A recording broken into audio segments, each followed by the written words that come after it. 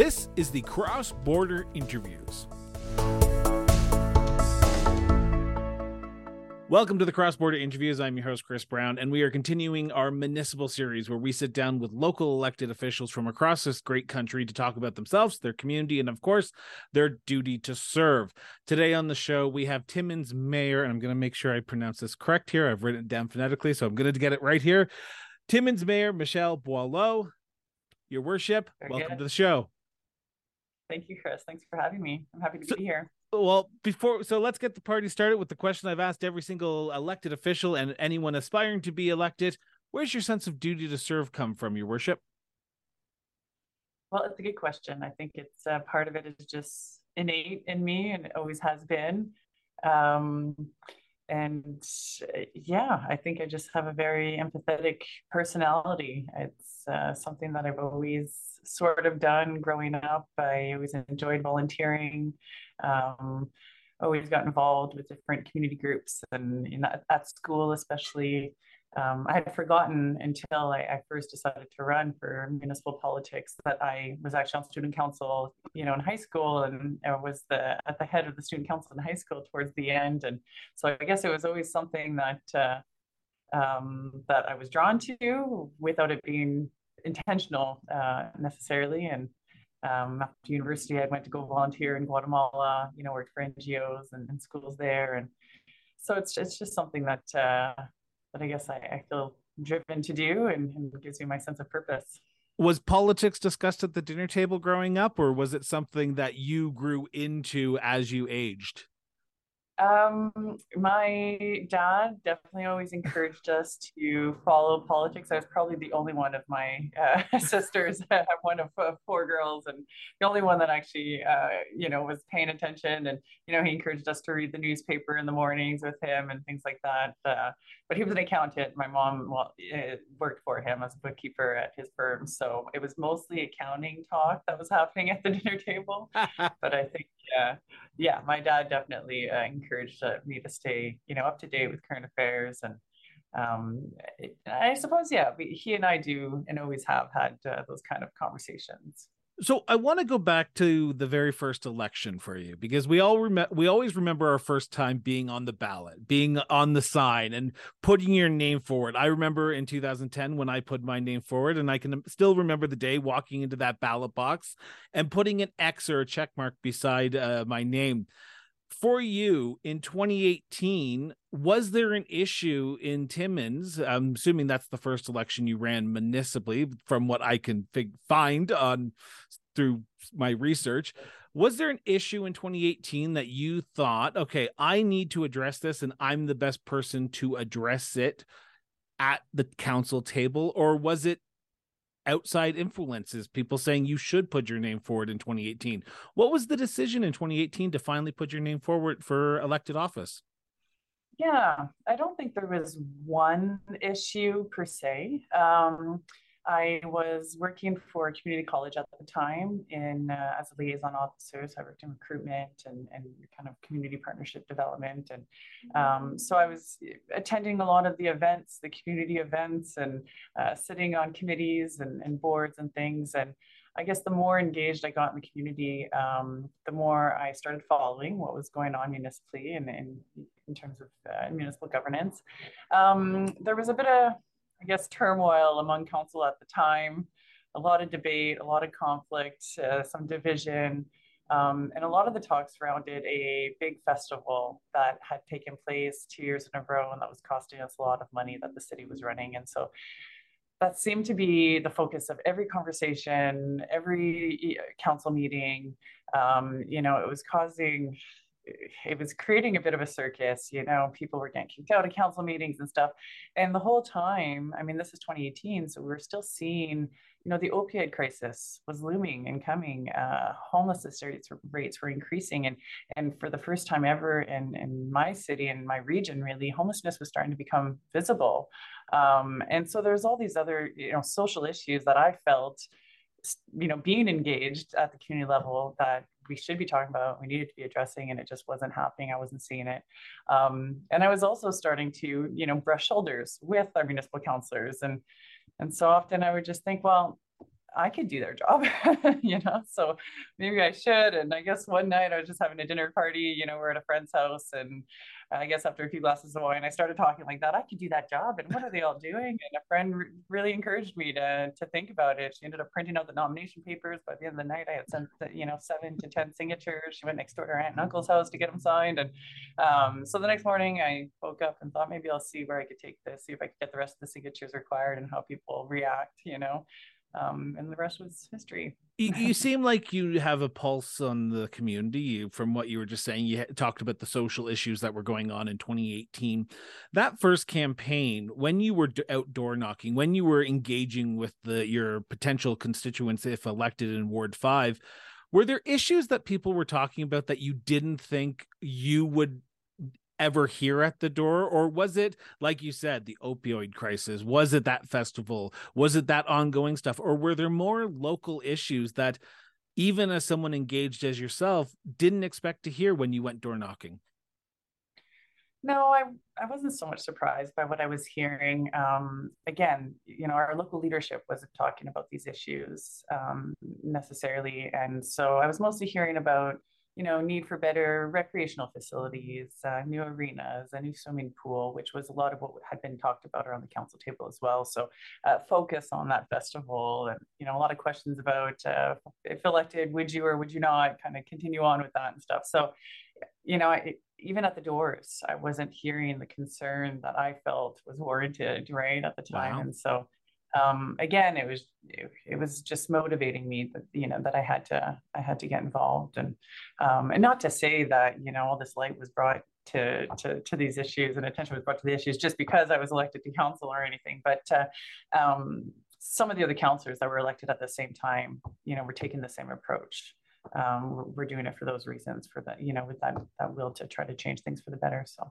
So in 2018 on election night, they declare you the next councillor elect for the city of Timmins. What's the first thing that goes through your mind the moment that check mark is beside your name, the moment they've declared you a councillor elect? Well, the first thought that went through my mind was I guess disbelief that my parents didn't think that I could actually do it.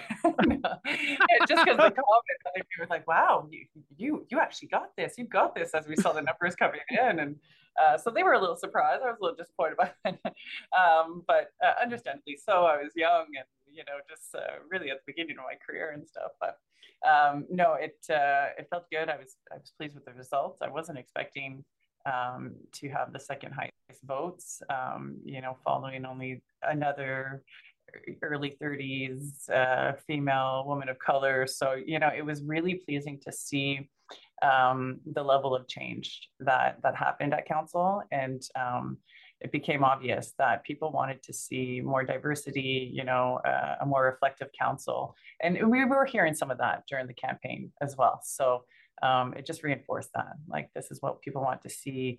And we were hearing that young blood, fresh faces. So that was really obvious after that first election night.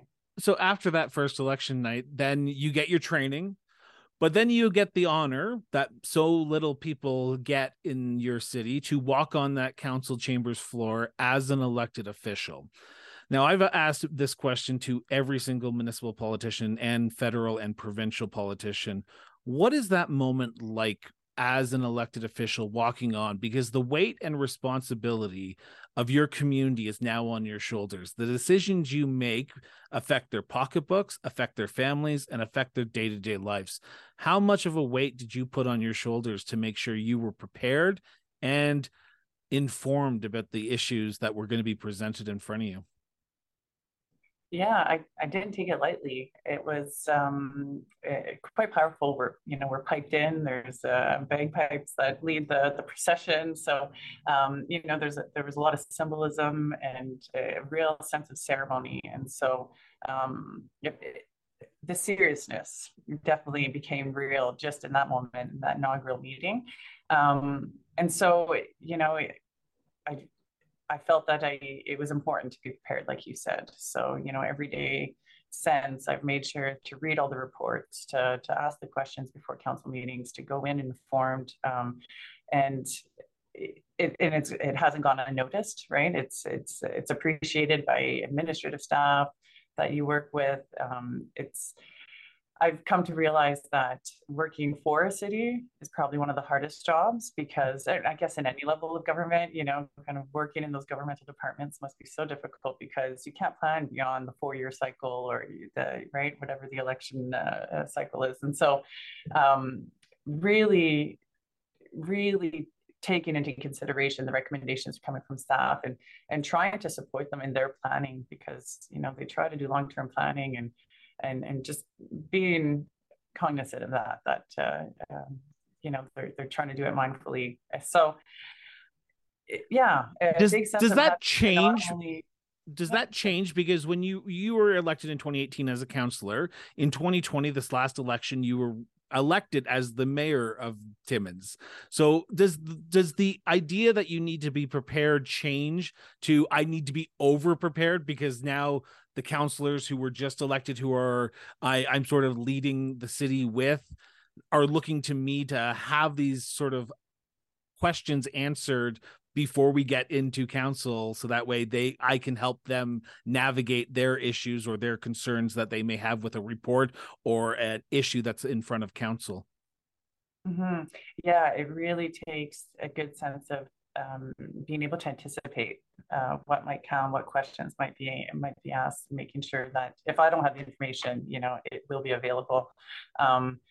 So definitely, I've been, I feel a sense of responsibility. I'm privy to a lot more. I sit in a lot more meetings, and have more conversations that councillors do. Councillors are working part-time in our city. They all, but actually most have full-time jobs that, they have their own commitments to and stuff. So I try to make sure that I'm sharing, that relevant information, that there's a lot of information sharing, and just that councillors know what I'm working on, who I'm meeting with, giving them that opportunity to ask questions along the way, so that they don't feel caught off guard or bombarded, at a meeting when all this information is being presented. So definitely a different sense of duty, because now not only are you, working and representing the residents that voted for you, but I definitely have more of a responsibility to provide that kind of leadership for council as well. So but it's been pleasant so far. So far.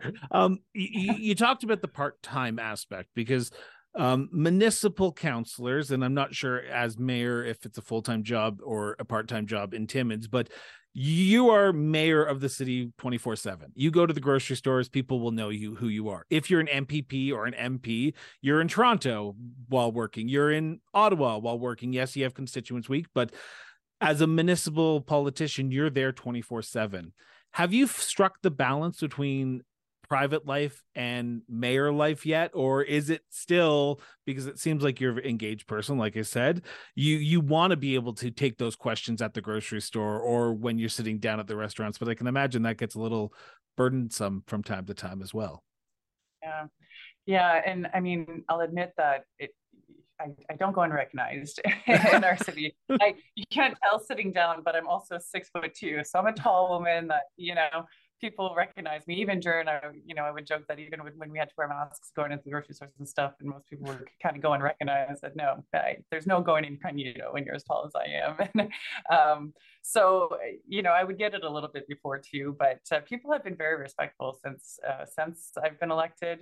I do get stopped, and usually it's good questions or concerns, but no, people have been respectful of my time. And I have a young daughter. She's 2.5, not quite 3 yet, and so often when people do approach me, it's just to kind of ask about that, meet my daughter and just congratulate me. And I've been saying that we're probably still in a bit of a honeymoon phase, a honeymoon period right now, but it's been fine. And I mean, it's important that I be able to hear from residents, directly from residents, about the things that are affecting them the most. Often it'll just be someone wanting to just mention that a transit schedule, for the route that they depend on, could be enhanced, could be improved on, and things like that. So it's all still really important things, but yeah, so far so good. Abuse against municipal officials, elected and staff members, has risen dramatically over the past handful of years, and to date, everyone has been dealing with these issues on their own, and often on a case-by-case basis. While we can't eliminate all abuse of officials, we can take steps to mitigate the impact of those instances. On April 27th and April 28th, Strategic Steps Incorporated is hosting a symposium in Edmonton, Alberta, focused on bucking the trend. Attendees will come away with the understanding of fostering a safe space for both administration and council. Learn from industry leaders on how to deal with unsafe and abusive behavior, how to build a supportive team that provides support, and you can walk away with the tools and resources to help avoid abuse in local government. Get your tickets today at buckingthetrend.ca. I want to turn to the city of Timmins as a whole now. And before I ask this question, I want to preface this because we seem to always get emails whenever I ask this question to municipal councillors. And that is, this is an opinion of the mayor talking to the host of the cross-border interviews. This is not a motion at council. This is not a policy at council. This is her opinion. So, Your Worship, Mayor Boileau, I will Michelle get that. Michelle. What, in your opinion, is the biggest issue facing the city of Timmins today? I mean, there are a lot of concurrent issues, so it's hard to say that there's just one. But we are definitely feeling the impact of the opioid crisis that I know is a national problem. But in 2022, we were actually had the second highest rate of overdose fatalities related to opioids per capita. We also have one of the highest rates of homelessness per capita. So we're, superseding the cities of Toronto and Mississauga and the Hamiltons, the province. Like we are right up there and above. And so for a small city of just over 41,000 people, we're of course a bit of a service hub for the region, for Northeastern Ontario. People from communities as far north as the James Bay coast. I don't know how well you know your geography in Ontario, but a lot of originally from Ontario, so I know your area quite well. All right. So a lot of people have to come to Timmins to access different services, right? Healthcare services, social services, justice services, court appearances and whatnot. So there are a lot of people coming through Timmins, but we don't have the resources and the supports that were required to be dealing with the issues that we're facing now. So it's difficult. So we're doing a lot of building, having to build the system, the structure, to build the support, these kind of things. So that's definitely, I think, the main issue would be the opioids. So you talk about building that infrastructure. How is council doing that? Because you talk about opioid and houselessness being a big issue in your area. But I will be blunt here by saying those sound like federal and provincial issues, but as municipal councillors, as municipal leaders, you are stuck with the sort of the hand-holding and trying to figure it out for your community.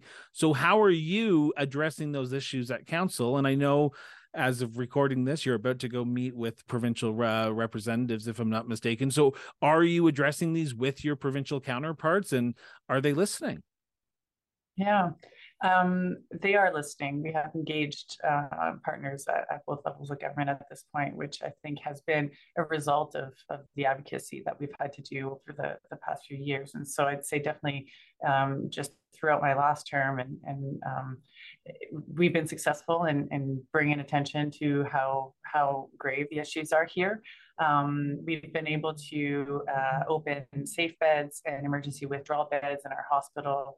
We have a really great team, innovative, proactive team at the hospital here, which is a district hospital. So it's serving the wider region as well.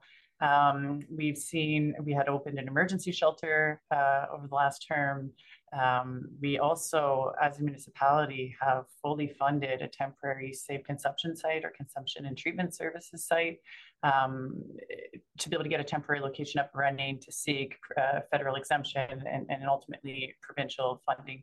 We're putting in the application tomorrow or Monday, and we're hoping that we'll be able to start receiving provincial funding for that. But as a municipality, we recognized that we couldn't wait. We had to go through the processes and the applications and working with the provincial and federal partners. But in the meantime, we had to do something to stop people from dying on the streets. And so, I'm quite proud of our municipal leaders for stepping up and making those tough decisions. So, and we've also implemented a lot of upstream initiatives. A youth wellness hub opened its permanent location this past year. We've focused on coordinating services, ensuring food security. So, we've got all the different community agencies together to make sure that there's, at least one, if not two, solid meals being served across the community every day of the week. So it took a lot of coordinating and just working together and essentially, like I said, just realizing there's no one's coming to our rescue. And, we just had to work together to start solving some of these problems. On average, how often do you have to deal with provincial and federal issues from constituents? Because they don't care if you're a municipal leader or a provincial politician or a federal politician. They have elected you to address their concerns. How often would you say that residents are coming to you with federal or provincial issues? Because it's a common theme that I'm hearing from a lot of municipal leaders that municipal issues only come to them when it's their water not getting turned on or their garbage not being picked up or there's a pothole. In Timmins, is it the same? Are people coming to you with federal and provincial issues that you have to try and solve as well? Yeah, absolutely. Things like just cost of living and, the cost of gas at the gas station. And so, like you said, all things that are not necessarily within our purview, but people look to us to try to, deal with. So probably most of the time. Yeah, I don't keep count, but we get a lot of it. But that's okay. Like we've got pretty good lines of communications with our provincial and federal representatives. So I'm always happy to, even if it's just forwarding a message to have it in, our MPP or MP's mailbox. Is something I could do, right? Now, my last question in this segment before I turn to my last segment is you talked about the issues that you believe are important to or that are the most pressing to the city of Timmins. But if I go ask 100 people in your community, they're all going to have something different. They're going to talk about a playground that needs upgrades or a pothole or a sidewalk that needs to be fixed. How do you as mayor balance that? Because you have to look at the city as a whole, but you also have to remember the people who've elected you. So as mayor, how do you address individual issues while also looking at and I'm going to quote Spock from Star Trek here, how do the needs of the many outweigh the needs of the one or the few? So how do you do that? How do you look at Timmins as a whole, but also remember that there are individual issues that are out there that people need addressed? It's like you said, it's a balancing act. I don't want to say luckily because of course these are, very serious issues and tragic issues, but most people are talking about community safety, housing, and just general well-being of the community. It's something that comes up every day that we hear, and not just myself, but counselors, as well as kind of agencies such as our Chamber of Commerce and our downtown BIA Business Improvement Area. They're all hearing about the need to improve community safety and well-being. That being said, and luckily a lot of these one-off kind of asks or concerns from residents can end up being related to community safety and well-being and things like recreational facilities and better programming and things like that all contribute to the overall well-being of the community. So usually I could help them draw the link between that and our community safety and well-being plan that we're acting on, and it becomes apparent to every resident that we're working on it and we're taking every idea into consideration. And we've committed to reviewing our recreational master plan. So we're doing a bit of some strategic planning to see how we could take all these different ideas and needs and wants of the individual residents and turn that into something we could actually act on and move forward with. That's great to hear. I want to turn to my last segment now because I'm cautious of time here. And that is my favorite one because as a tourist, I like to visit communities and I like to know what tourist hotspots I should be visiting. So, in the city of Timmins, Michelle, what are some of the hidden gems that people, if they're visiting, which this summer we're taking an RV and crossing Canada, so we're going to be stopping in Timmins to see what you're about to say. So, what spots should we be stopping in as a tourist to your community? Oh my goodness, there's so many gems in the air, and I'm sure every mayor says that about their city. But I mean, we're in northeastern Ontario. We're the largest city in the region, so it's quite vast here, quite rural and remote, but in Timmins, so you have access to a lot of the natural assets, right? So a lot of walking and hiking trails. There's a river that goes right through the city, so if you like paddle sports, kayaking, paddleboarding, canoeing. You could do a lot of that in the area. Um, there's also, if you say you're coming throughout the summertime, a lot of festivals, farmers markets, Indigenous festivals, powwows, different First Nations host powwows throughout the region. So, you can kind of hop onto the powwow circuit and see what's going on there. And then of course in the wintertime we've got downhill skiing and cross country skiing and snowshoeing and snowmobiling and all those fun kind of winter activities that you could do kind of just right from your doorstep. So that's nice. But then we have the movie theater and restaurants and a bit of a nightlife as well. So you get the best of both worlds. We actually have a good corporate partner, Newmont, which is one of the mines here, who has an open pit operation right in the center of our city. So that's probably unique, and you'll want to look for some Google images. If you look at City of Timmins, you could actually see some aerial shots, and it's right in the middle of the city. So when we say that Timmins is a city with the heart of gold because of the gold mining that happens here, it's literally right at our heart. But they've actually built up on the berm, built a lookout, so you could drive up to this beautiful lookout that they've built there, and you could either look down into the open pit and watch the mining operations and the rock trucks going around, or you could have this great landscape view of the city and the horizon. So yeah, it's quite neat. So a good spot where you can kind of just bring a lunch up and go enjoy the views and watch the mining trucks go by. And my daughter loves it. I'm certainly going to love it this summer. But what about Hmm. yourself though? After a stressful day at council, after a long day of work, where do you go? And you can't say your house because a lot of mayors and councilors always want to say, I go to my house to decompress. Where in the city do you go to decompress? To decompress, Yeah, we like have a is there a great part brewery is here. So I'll give a shout out to Full Beer Brewing, Full Beard Brewing. So that's a bit of a watering hole for an after work drink. But this weekend I'll be going to the ski hill. My family and I do snowboarding, so yeah, we go out and enjoy the winter because winter's long here, so you have to get out and do some of that. Even just walking the trails in the wintertime with the dog is pretty awesome. Dog sports have become quite popular recently, so dog powered sports. So I mean that includes like dog sleds, but also people do cross country running, biking, with their dog on a harness, kind of pulling along, and so yeah, so kind of mountain biking, but with dog powered. So that's kind of interesting. I mean, I haven't gotten that adventurous to get on the back of a bike being pulled by a dog, but we got a harness for our dog, so he started pulling. We put him to work when we go for walks, and he pulls the sleigh that my daughter sits in. So that's kind of neat.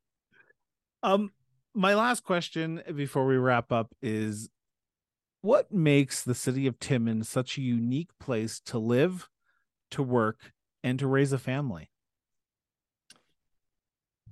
Well, what makes it unique, I think, is this kind of meeting of three different cultures initially, and then it's becoming just a mix of this beautiful richness of cultures with new ways of immigration coming through. But it's got steep history.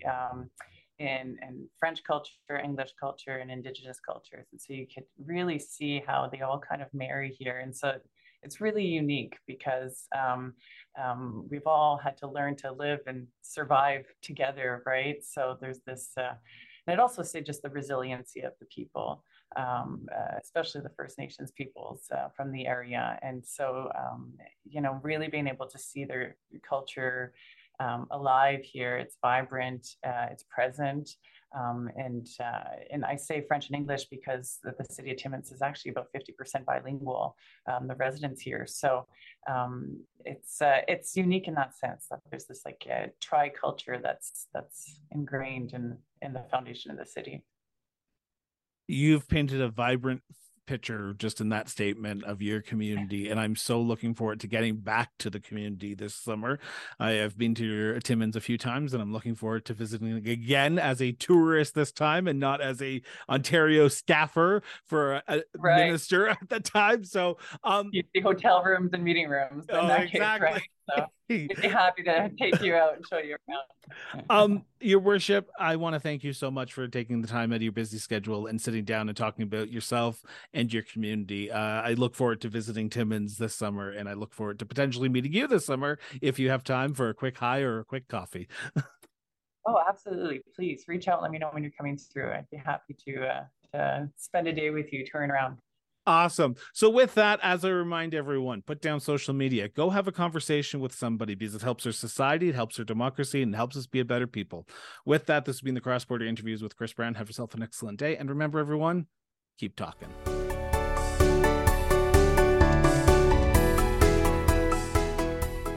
The Cross Border Interviews is a division of Miranda Brown & Associates Incorporated. Music by Peter Gagliardi. Executive produced by Christopher Brown and the Honorable Ricardo Miranda. Visit www.crossborderinterviews.ca for more details. Copyright 2013.